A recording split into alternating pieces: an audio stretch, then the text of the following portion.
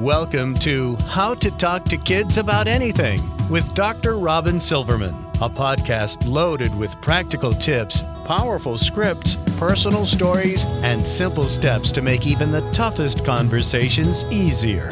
So get ready to get the information you need to make the impact you want from someone you trust, your friend, parenting expert, Dr. Robin Silverman. Hello and welcome to How to Talk to Kids About Anything, where we give you the tips, scripts, stories, and steps to make even the toughest conversations easier. I'm so honored to be your host, Dr. Robin Silverman. I'm the Child and Teen Development Specialist, speaker, and kid conversation expert, and most importantly, parent of two great kids who give me the opportunity to love, learn, and grow every single day, whether I want to or not. Believe me, I get it. It's not always easy, but we're in this together, and we have some great people helping us along the way. Now, what if we could compile all the unwritten rules of being a good guy in one place? That's what we're doing today during our show, and it comes down to one major lesson that keeps our favorite young boys, young men, teens, tweens from crossing into some ugly territory, and it's simple. Other people are also humans, right? And because other people are human, we want our boys and young men to be aware of how they conduct themselves in all of their interactions with their family, their friends at work, to women, online, in the world, and yes, to their own selves as well. Our next guest gives it to us straight. And for good reason. She wants us all to raise kind men who show respect and see everyone's humanness and dignity. Kara Kinney Cartwright is the author of Just Don't Be an Ass, an a-hole, a surprisingly necessary guide to being a good guy, a frank and funny guidebook designed to help teach young men how to have positive interactions, make good decisions, and recognize when they are being jerk faces. Kara lives in suburban Maryland and works in legal publishing. She married a total good guy, and through relentless lecturing, teasing, and cash bribing, as well as tricking, they have raised two sons who are not a-holes for the most part. If you happen to know her in person, she wants you to know that her book is not about you for the most part. Welcome, Kara Kinney Cartwright, to How to Talk to Kids About Anything. Thank you so much. What a wonderful introduction. I'm very happy to be here. Well, I'm glad you're here. Before we get into everything, for those of people who haven't yet picked up your book or heard you speak, can you tell us what gets you up in the morning and what got you so interested in talking about boys not being a-holes? There's this moment in parenting, and speaking from my own experience, which is parenting adolescent boys, when you realize that your precious little angel looks like a man and sounds like a man to everybody else.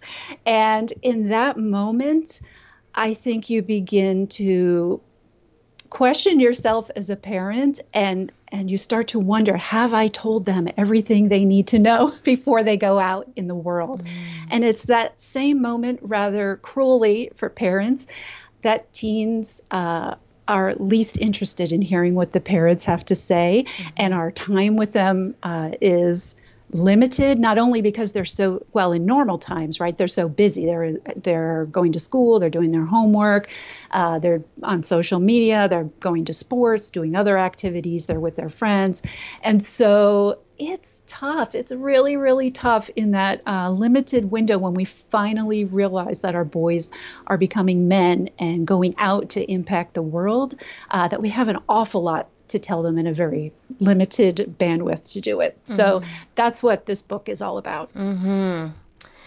Yes, absolutely. I'm sitting here picturing in your home, like, I'm like just trying to figure out, like, did you have notes all over the place? Did you start talking to them early? Did you, stop them in their tracks and tell them to back up and come back in and try again? Like, what was it in your house that kind of defines this book in action? Well, I would say all of the above, because part of what we have to do as parents is keep trying, right? So we try everything. We're leaving notes on the mirror. We're texting. We're Snapchatting. Some of the moms are on TikTok now. We're strapping them into the car and talking to them when they can't escape us. We're yelling down the stairs in the general direction of the gaming lair.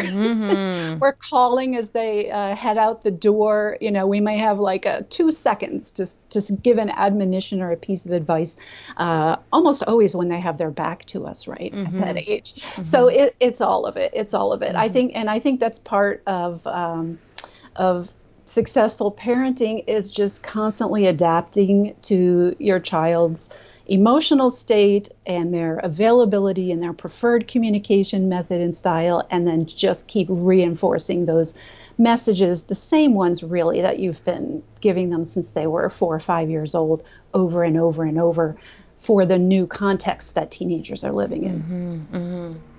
So in my character education curriculum, Powerful Words, when I talk about the character concepts of honesty or trustworthiness, I say that it's about behaving with integrity, whether all eyes are on you or all eyes are looking away. That is, when you're in the midst of a peer pressure situation and everybody's looking, or when you are alone and only have yourself to consult with as to what you choose to do. So in your book, you talk about not being an a-hole when you're at school, not cheating, not giving into peer pressure, and it prompted me to think about that concept again. You talk about weighing gains and losses, about perspective taking. So can you discuss how we can help our boys and young men make good choices, not to be an a-hole, whether all eyes are on them or all eyes are looking away, when they're in school or sort of out in the community with, other people who might already be from school, like classmates?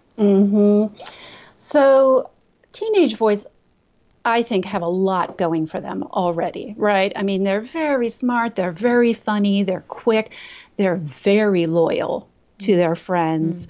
They can smell a hypocrite from 1,000 miles away. And they're totally gifted at disdain, right? There is no disdain like teenage disdain. So they have so much going for them, and I'm a huge fan of them. But I think most parents would agree that they're not great at impulse control, and they're not terrific at assessing risk and predicting consequences to themselves and to the people around them. And those consequences could be very small, or they could be big deal consequences. And so I think as parents, one of our challenges is to help personalize the impact of choices in a way that becomes important to our teenagers, that in a way that's so important maybe that it outweighs that fear of embarrassment and rejection and that just all-powerful peer pressure. And so that takes some talking. There are a lot of situations in which, teens think, oh, it'll be fine. Nothing's going to happen. It's going to be all right. And if anything happens, it won't happen to me. Or if it happens to me, it won't be a big deal. And so some of that, helping them to make good choices is to really talk through those consequences longer term. And, some examples are just recently, as our country goes through this reckoning with systemic racism and white privilege, some teenagers are finding their college offers withdrawn because of things they've said on social media. Right. And at the time they were saying it, they thought they were in a privileged situation, and I mean privileged in sort of the secret way. Right, exactly. In that context, they thought they were among friends, and who would ever hear? And there's such a volume of social media. How would anyone know? But unbeknownst to them, people were taking screenshots and remembering that situation. And so that's the sort of example that I think can really have an impact on our teenagers. And in every decision context, we just have to search for a way to just really get their ear and try to personalize the consequences, short-term and long-term, so that they can understand how their actions impact not only others, because that's not always the most persuasive argument, but themselves in the long run. It's funny when you're just talking right now, yes, there's those really big situations that happen, and we should absolutely be using those kinds of things that are happening in our communities and in the news to springboard conversations. Did you hear about this? Or I had heard this happened in our community, and what you're describing actually did happen in our community, where there were screenshots taken of conversations and things that people were saying on Snapchat, and it got to people, and then there's now a lot being said about it and repercussions. And then there's the smaller types of everyday things that happen where we again have almost like a sneak peek into seeing what is going on with our boys in their heads, and that we can actually have some key conversations instead of getting angry, some key conversations about maybe some miscommunication that's happened. I'm thinking to myself, like in 8th grade, I remember when I forgot to do a homework assignment, and a friend of mine gave me, the opportunity to take what she had and write it on my own paper. And I was sitting on the hallway floor, and I was doing this 7th or 8th, and my teacher walked by and caught me. I still remember it completely. I remember the moment. I remember his face. I remember how I felt. I remember how he looked. And I'm glad that I remember all that, because of course that's that moment when you stop doing that. All you don't do that again, right? I mean, right. But when I'm thinking about it, and I got a 0, and I'm sure we talked about it, and I don't think that it went to my parents, but it is an opportunity to say, wait a second. I think somewhere along the line you got the message that it is more important for you to get this assignment in than it is to be an honest person. So Now we need to step back and talk about this, because one is not only wrong, it makes you into the kind of person you wouldn't want to be. And the other is a mistake that you could have come to me and talked to me about and said, I didn't finish the assignment. I missed it. And can I have some extra time, even though I probably am not going to get full credit? Isn't that correct? Yeah, that is just such a perfect example. How many times are we faced with a teenager who's made a bad decision? And as parents, we say, what were you thinking? Exactly. But we say it in anger. We're not really interested in the answer, right? Because we already have decided they weren't thinking at all. Right. But if we take the time, because, a lesson for me in writing this book and in my parenting has been, teenagers are people too, right? So we want teenagers to recognize the humanity in others. And as parents, sometimes it's really, we're trying to follow the playbook and do the right thing, and we forget that the person in front of us is also a human being. And so if we take the time to have that conversation and listen to the answer of that question, what were you thinking? Then we can understand not only the rationale, but the emotional place that our child was in when they made that bad decision. And they're learning. They're in that state of learning. And so there is a logic to it. Teen logic is not the same as grown-up person logic. And so if we take the time to hear it, then we can talk about two really important things. One is, okay, how are you going to make it right? Like, what you did wrong. How are you going to make it right? And two is, what's the plan for next time? So if you were overcome by peer pressure, or if you were faced by two really bad choices and you were trying to choose the less worst one rather than going your own way and making a new path, why do you think you'll be brave enough to do the right thing next time? Or what do you know now that will change your thinking when this situation comes up again? But if we skip that conversation, we miss the chance. I love that conversation, and we end up just repeating the do's and don'ts again, which wasn't effective last time, so why would it be effective this time? Right. So not allowing sleeping dogs to lie, and also being able to say, look, this is not a conversation to reprimand you. This is now a conversation to move forward from this. And, we all make mistakes. Now, obviously, sometimes there are going to be consequences plus this conversation. Of course that's going to happen.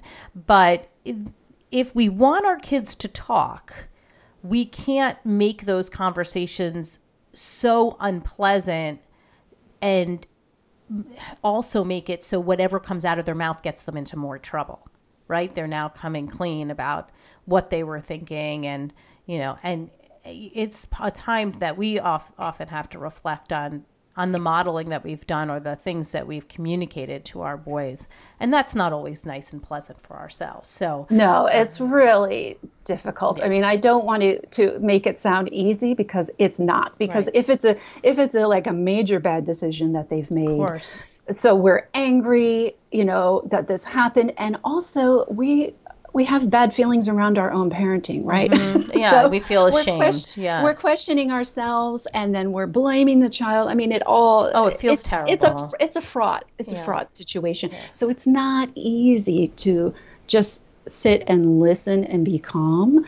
And so maybe multiple conversations need to happen. Exactly. Maybe. Yeah, you might have to step away at some point. Right. You might have to hear the thinking and then say, thank you for telling me that. I'm going to come back and talk to you after I have a chance to speak with your other parent. Yes. Or, I'm going to sit with that a little bit, and I just can't talk to you about it right now. We're going to talk tomorrow. Right. And sometimes that thoughtful resting period is also really effective for your teenager. More so than saying, okay, here's the consequences. You're grounded in this and that and the other thing. Sometimes letting them think about it and wonder what's going to happen next really gives them an opportunity to appreciate the impact of what's happened. Okay. So I want to just move to a different conversation because your book is set up to address all different areas of a boy's life. So we want our boys to be good friends to their friends. And we touched on this a little bit, but in many cases, I mean, really, we're not there to watch their behavior anymore. I mean, sometimes they're under our nose, but often not. And because this is no longer mommy or daddy comes along on the play date anymore. I mean, our kids are too old for that at this point. Our boys wind up making choices about borrowing money and paying it back, or bailing on friends or showing up, or being a good sport, drinking, countless other decisions. So what are the top lessons that we want our boys to learn when it comes to how they treat their friends or their friends' belongings, or who pays for what, and generally how to act so you don't wind up being an a-hole to your friends? I think as parents, we have the benefit of looking back on that time in our lives. And we remember who was good to us and who treated us like people. And some of those people are still our friends. And the people that sort of hung around in our orbit who were just may have been amusing to us, and maybe they made us laugh, or maybe we were laughing at them. But the people that we couldn't count on, those people aren't with us anymore. They are not still our friends. Right. And so part of looking back on that period of our lives as parents is to share with our children what really matters in a friendship, and it may not be what you think. So, and I think there's a risk amongst teenage boys, amongst their friends, because they have such strong loyalty, that they feel like anything goes. Sure. Like I can do anything. This guy's going to forgive me. Like if I don't pay him back, it's no big deal. Yeah, I asked him for 10 rides. He always gives me a ride. It's fine. So, the sort of relaxed relationship where teenage boys may not realize that somewhere way in the back of their mind, people do kind of keep track of that stuff. Right. And they kind of keep track of who's a plus in the relationship and who's a minus in it. And that, if these people are important to you and you enjoy their company and you still want to be friends with them when you're not in the same class with them all day long every day, or you don't have sports practice with them for 3 hours every afternoon, when you start to separate and go your separate ways, and it seems like a long way off, but it's coming really soon, that if you want to maintain these relationships, you got to keep your word. You got to do what you say you're going to do. And you have to sometimes act in the best interest of your friend, even if it's really, really hard for you to do. And it's not, friendship is fun, but it's not always fun. That there's work involved in a friendship. And so it's important for them to realize, just at the most basic level, what it means to be the guy who can be counted on to help other people do the right thing. What was your guidance to your boys regarding money? Like, if they borrowed money, how quickly they needed to pay it back, or if somebody was giving them rides about gas money, what, or going out to eat or whatever with their friends. What was your guiding principles? I think the guiding principle is you pay your own way. You pay your own way. And I think maybe this even starts to happen in elementary school and maybe in middle school, where your child comes home with something from school and you're like, where'd you get that? And they go, oh, so-and-so gave that to me. Right. So that's a moment right there at that early age. Maybe you're in 3rd grade or 4th grade. Maybe it's even younger, in kindergarten, where you could say, well, that's not yours. That's not yours.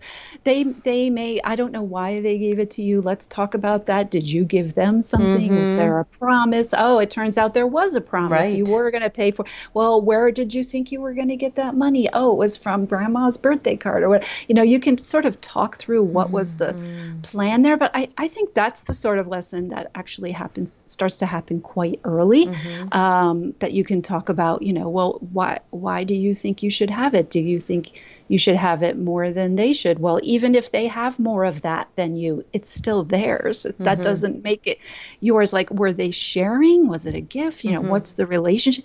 Just to sort of help them think through, like, what does that do to your relationship when you're on the accepting end of that? And how does it impact your relationship when you're on the giving or the loaning end of that? And that in general, it really works out better if everybody does their own thing. And sometimes that means you don't get to go. And that sucks. Like, right. That's not a good feeling. But other times there are other people who can't go, and that's not great for them either. So it's just, there's always someone with more than you. There's always someone with less than you.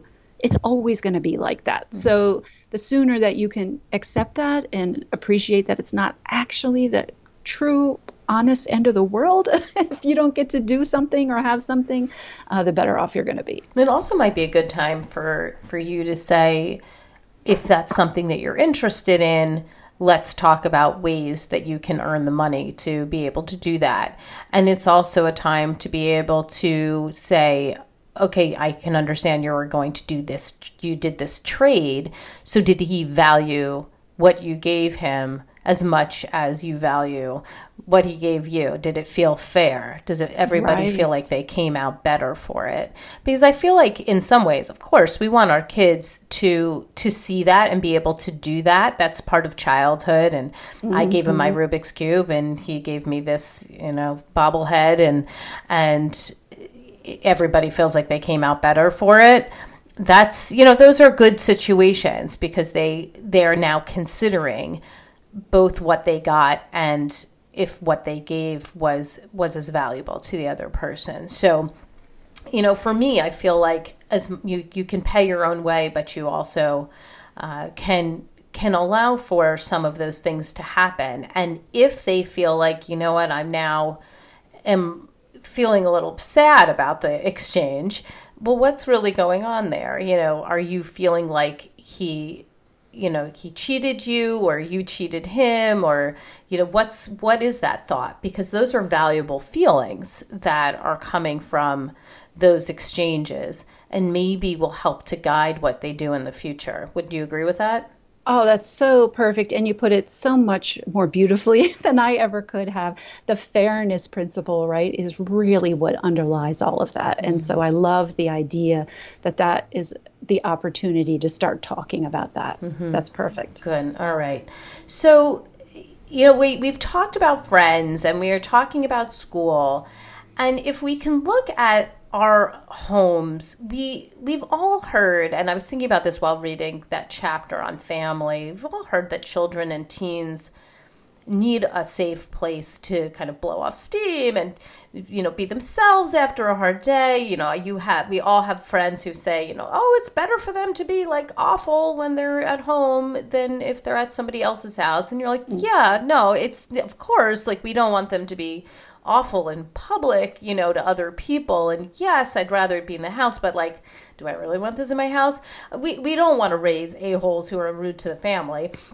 And it does push my buttons, if you probably can hear that in my voice, that if we're heading in that direction, it definitely pushes my buttons if my kids are, starting to, put on their bossy pants and, make me feel like their employee. That does not feel good at all to me.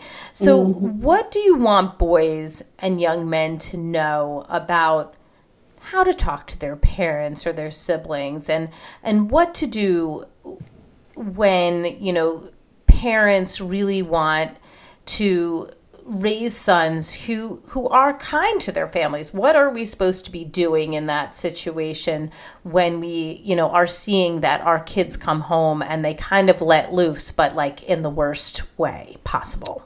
Oh gosh, this is so difficult, and more than anyone, like such a challenging dynamic, both for the parent, because of you, as you said, we work really hard to create a place where our children can walk in the door and be their true selves.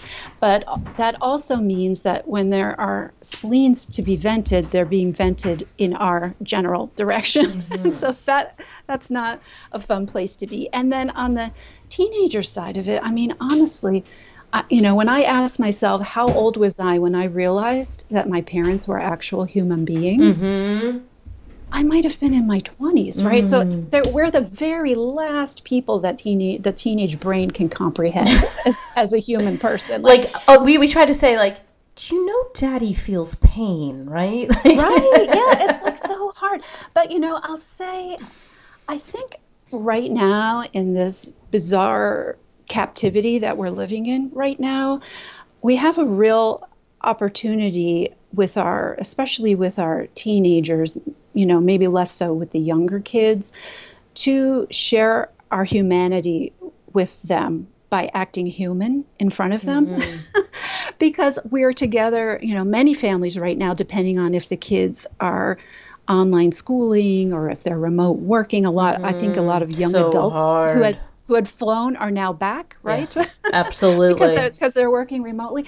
So while we're all under the same roof, I think it's an opportunity to act like humans in front of our older teens and to share with them our own boredom and our own fear and our own frustration and our own worry. And maybe in that way we can begin to make some headway into like letting them see it, let the curtain fall, let them know that like we recognize and acknowledge what they're going through, and guess what? Surprise, we're going through it also with you, and you should be able to tell because you can see me doing it 24 hours a day.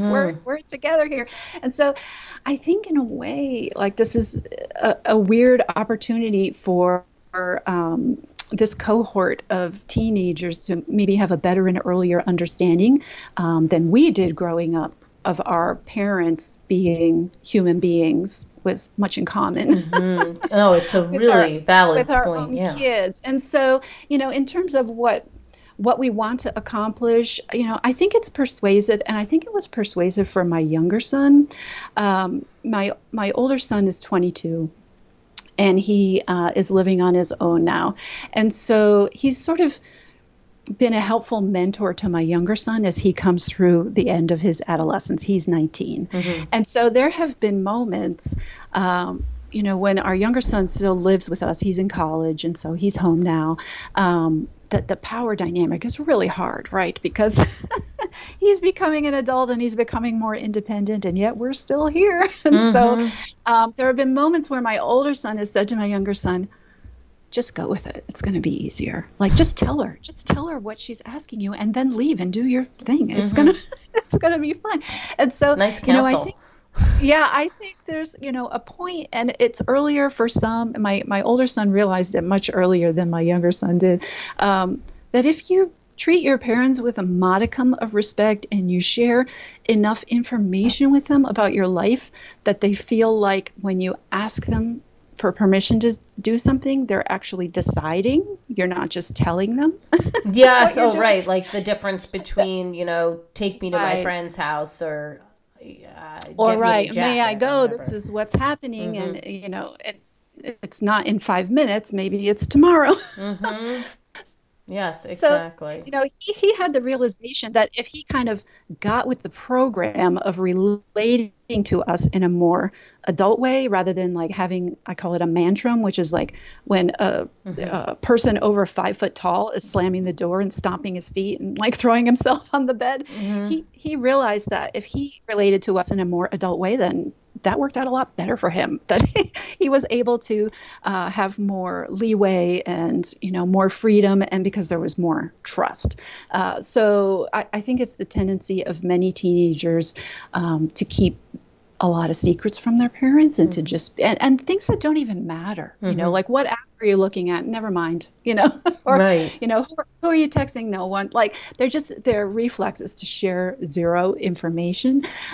So I think if they can understand that if they give us a little, then that helps build the trust, right? So like if we can see them making good decisions. And I think many teenage boys are making good decisions, but their parents have no idea. So if they were a little more forthcoming with us and a little more conversational and a little less screamy, then maybe it starts to help our brain also understand that they're becoming an adult and that there are some changes we need to make in our approach too. But those things sort of have to happen in tandem, which is really, is that something really that you feel that parents should be talking about with their kids, or by experience there to learn that? I think we should show our cards always. I don't think we should have secret tests that they don't know about. Yes. I think if we're expecting certain behavior in order to move to the next level of adulthood, whatever that means in our house, whatever privileges or responsibilities that means, we should say that out loud. We should say, if this is something you want to do, what I would really like to see first is you behaving in this manner. And so, or are you achieving this goal before we move to the next thing? Or, before you go to this kind of social event, I would like to see you be successful over here when we go to this family party, and maybe talk to the people. Okay. And be nice to your grandma instead of just looking at your phone. Like, I think we can set goals, to help them achieve the next level. And, if there are things that we think we ought to be seeing that we're not seeing, we should definitely say that out loud. It doesn't help anybody when we have some kind of secret expectation. Agreed. And I'm all about talking. So I would imagine that being able to say, thank you for sharing what you're doing today, with me. When you share details like that, it just builds our trust, and it makes me feel like I want to give you more privileges. That's exactly right. Right? Yep. We could be as honest and open when you're sort of catching them doing the things that you want more of.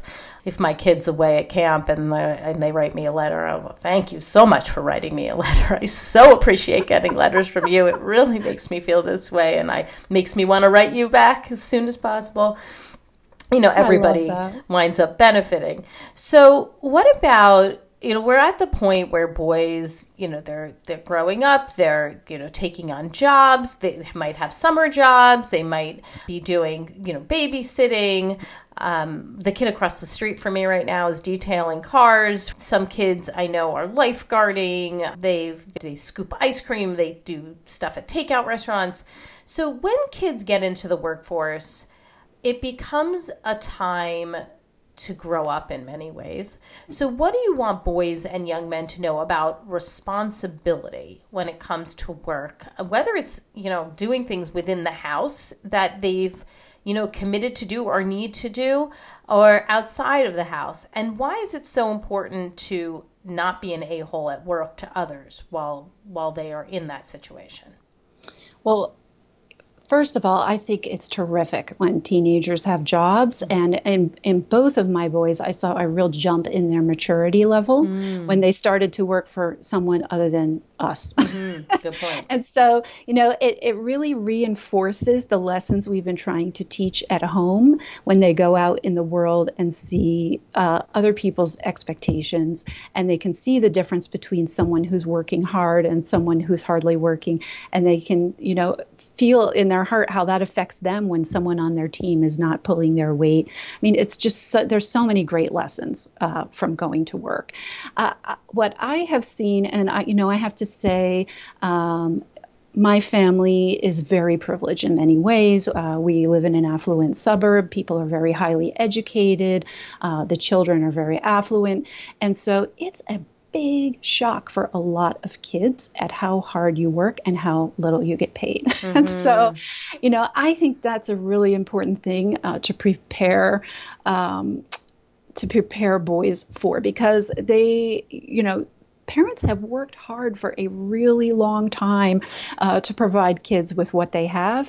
And because we don't work in front of them, well, except for now, right? Now, everybody's like, this is a big lesson. Yes. All the kids that are at home seeing how hard their parents work and what work consists of and what it sounds like and what it looks like. That is like an amazing lesson. But in a normal situation, that's invisible. That's invisible to the kids. So they don't really expect it to be that hard because they don't think very highly of us, honestly.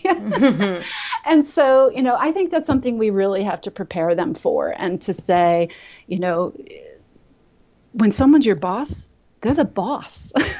So you have to do what they say. And they're paying you this money, and that's what you agreed to work for. And you may not think it's very much, but that's the job, and they're willing to pay you for it. And as long as someone's willing to give you money for that task, it's not a thankless task. It's a task with value to the person who's paying you, to the people on your team, to the customers you're serving, to a variety of people, including yourself, because you're going to get paid. And so, those core values, whatever they are in your family. In our family, one of our Cartwright rules is we do what we say we're going to do. Yes. That's just the rule. If we say we're going to do something, we do it. And so, when you're at work, if you say you're going to do something and then it turns out to be way harder than what you thought because you never did it before, so you didn't really know what was involved, or, you can't count on the other people. It's like every group project. Yeah, no kidding. It's happening in the workplace. Or you didn't have what you needed, whatever the reason, you said you were going to do it. So you got to find a way to get it done.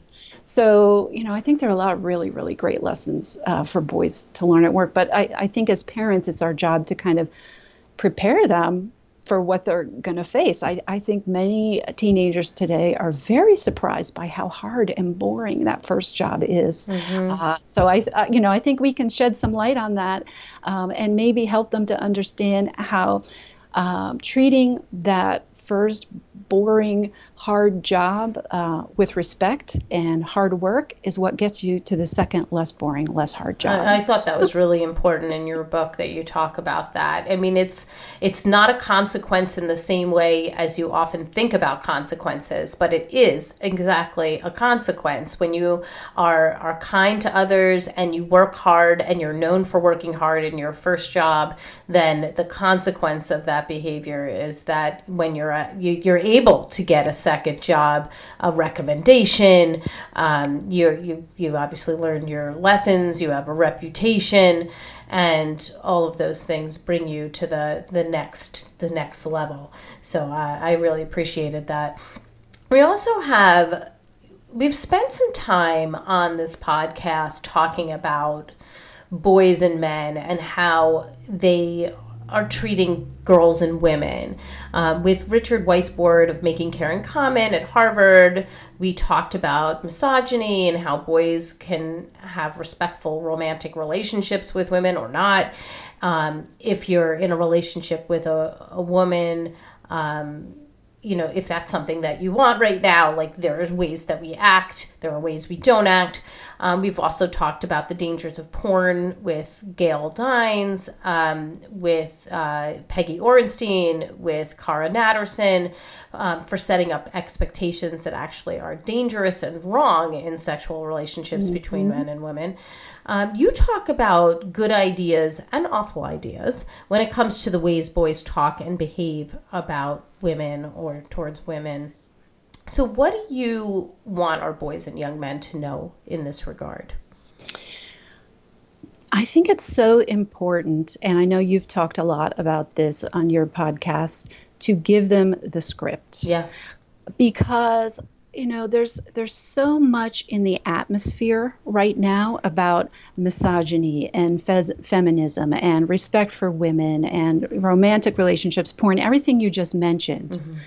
But I'm not sure if that always translates to knowing what to do in a particular moment. And so I think, what I attempted to do in the book is reflect all of that, all of those standards that you just described, all of those worries, all of my hopes for my boys to have healthy and happy relationships, basically into do's and don'ts. Mm-hmm. To say, a boy might think like it's a great idea to surprise a girl at 9:00 at night by waiting by her car in the high school parking lot. Right? You might think that's romantic. That is not cool. Don't do that. Don't do that. They have to get over the shock of having somebody there. Yes. Right. And even just, explaining, if someone goes, if you're in a physical relationship and somebody goes, okay, I guess. That's not the same thing as saying, oh, yeah, I really want to. Yes. There's a difference between okay and yes. I think we need to get, really dig into those details and to describe what we think respect and consent and communication and understanding, what those things look like, so that when the time comes, they're not making it up as they go along. They have a plan. They have a set of words in their mind that feels comfortable to them. As comfortable as can be, right? Mm-hmm. In that awkward dynamic, that awkward situation. They're talking about two double awkward dynamics. Right. One, that you're talking about this with your parents at all, really unbelievably awkward. And number two, that you're actually in this situation with somebody who you want to have a romantic relationship with, and you actually have to say these words out loud and have this exchange. Both are awkward. Both are uncomfortable. It's all extremely awkward. And as parents, in my family, humor and teasing, that's our love language, right? So that's the kind of family we have. And so, we can sometimes use humor to open the door to bigger conversations about these topics, and also to reinforce, after you have that big awkward lecture, you can maybe use a little humor to reinforce the lesson on the way out the door. And I'll tell you, there have been times where my sons have walked out the door and, they're going to some kind of co-ed event. And that those teenagery things they do that get your mom spidey sense, edgy, because you're not sure, the details are kind of hazy. And, he'll be going out the door and I'll say, breasts were not created for your amusement, sir. Mm-hmm.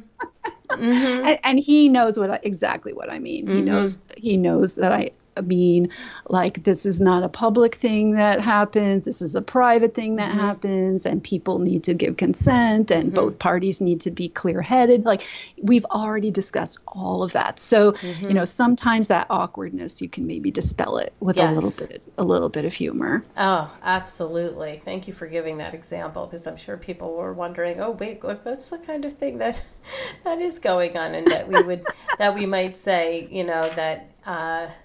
that would be something that, maybe somebody else could say in their house.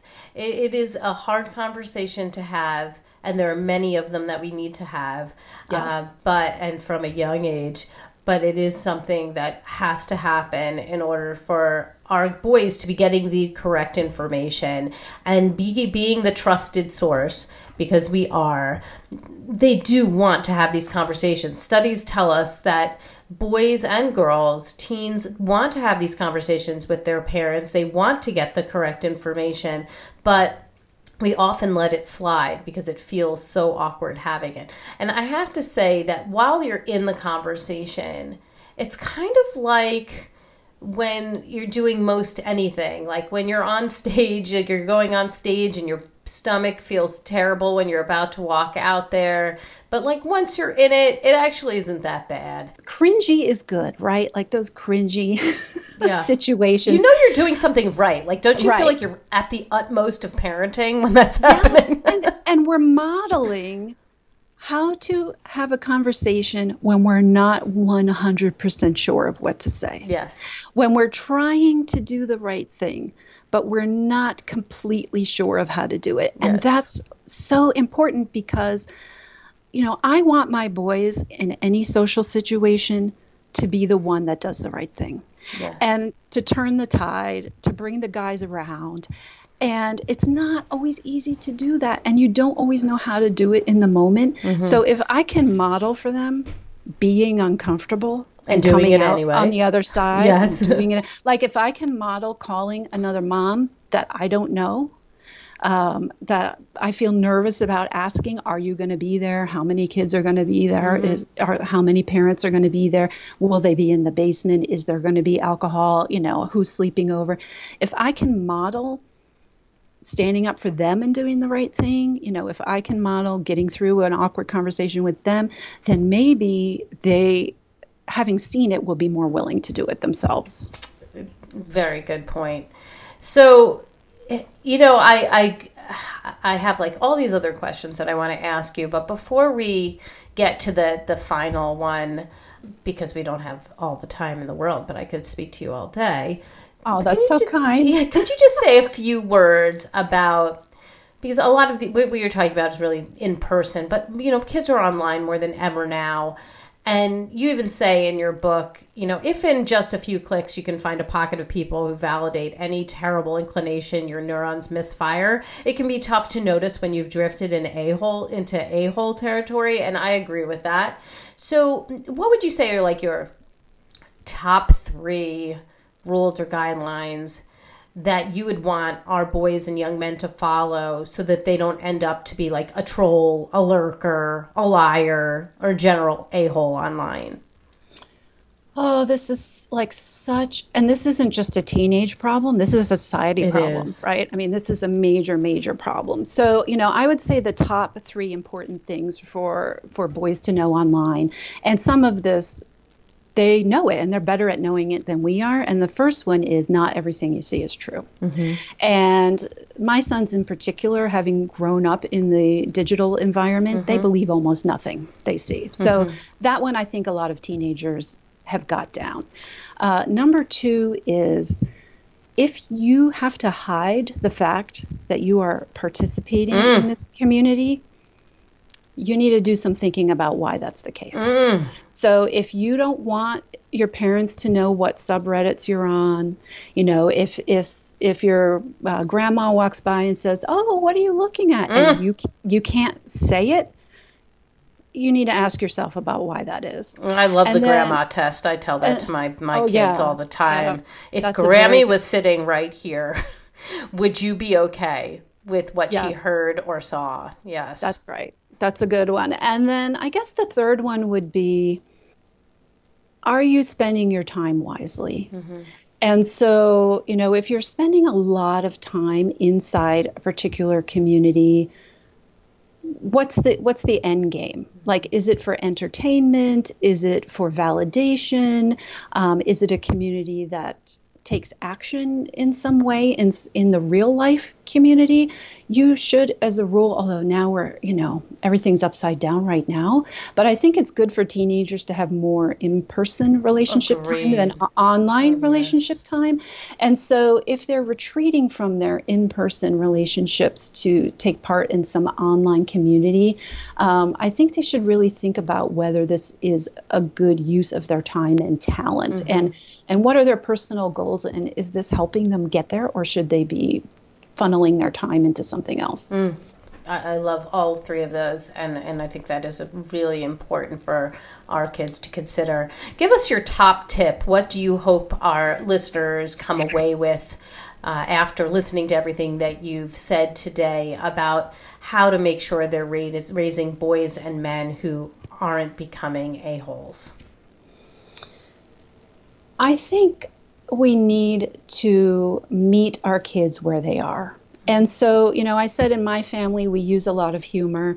If your child has anxiety, you cannot, burst into the rec room and say, if you don't get your act together, you're going to end up living down here and I'll have to wash your underwear forever. Like that doesn't work for that child. So you have to know your child, and then you have to keep trying. I would say just keep trying. Like you know your family values. You've been living those values out loud in front of your teenager for many years by now. So if you're an engaged parent who's listening to this podcast, I want you to know it's going to be okay. And it's not, once you're in teenage mode, there are a lot of big, important conversations to have, but you have already done so much work to importing your values to your child and living them in front of them. And in many ways, you're in reinforcement mode, which I think is a really good place to be. Well said. Thank you for that. Give us the resource of the week. Where can we go to get more information about you and your book and the things that you're doing around this very important topic? I'm looking because I'm trying to remember. My website. So if you go to PRH, that stands for Penguin Random House.com/justdon't, you'll be able to find a sample chapter to see if this is the right thing for your family. You can listen to a sample of the audiobook, a description about the book, a little more about me. So that would be a great place to start. Excellent. Well, thank you so much for your insight and your strategies and your scripts. Talking about these things are so important. We want to raise boys and young men who are wonderful additions to our families, our society, our schools, our workplaces. And I have no doubt that those who are listening are on the right track, but we all need help in all these different areas. So thank you so much for being here today. This was so fun. Thank you very much. Well, I thank you as well. And I've got my takeaways, and sweet friends, I know you have yours. So let's discuss them. Come up on Facebook. We can go to the Dr. Robin Silverman page, or let's chat about it at drrobinsilverman.com or twitter.com/Dr. Robin. I'm also on Instagram under Dr. Robin Silverman. And if you love this podcast, I hope you'll go up to iTunes and rate and review it. I can't tell you how much it means to me that so many of you have gone onto iTunes and given that fabulous 5-star rating. I so appreciate it, and I don't know if I say that enough. So thank you so very much. I love reading your comments and what you've gotten out of these podcasts. It means the world to me, and it also really helps people who are on the show to get more visibility so that people can use their strategies in their own homes. So I truly appreciate you doing that. That's all the time we have for today. My fellow parents, leaders, and educators, thank you so much for tuning in to How to Talk to Kids About Anything. For more information on books, articles, speaking engagements, or curriculum, please visit drrobinsilverman.com. There's so many great podcasts up there, and the show notes to this podcast are up there as well, in detail. And I look forward to weathering the storms and enjoying the sunny side of life together. And please remember, even on the days when you fall short, you've got this. They're here. You're getting the information you need. I know it's not easy, but never forget there's always tomorrow. Parenting is the ultimate do-over. I know you probably heard something today and you're thinking, yep, that's an area we need to work on. Yep, that's a conversation we need to have. Or I had that conversation and it was not a good one and I really need to do that again. That's okay. You can do it again. Every single day is a new day to try again. Every single moment, you have a new opportunity to do it differently. I see you and I'm right there with you. And as there are moments when we doubt our know-how, our choices, and our sweet sanity, please know you are 10 times the parent you think you are. Until next time, this is Dr. Robin Silverman with How to Talk to Kids About Anything. Please tune in again and keep connecting through conversation. See you next week. You've been listening to How to Talk to Kids About Anything with Dr. Robin Silverman. For more information on books, articles, speaking engagements, or curriculum, please visit drrobinsilverman.com.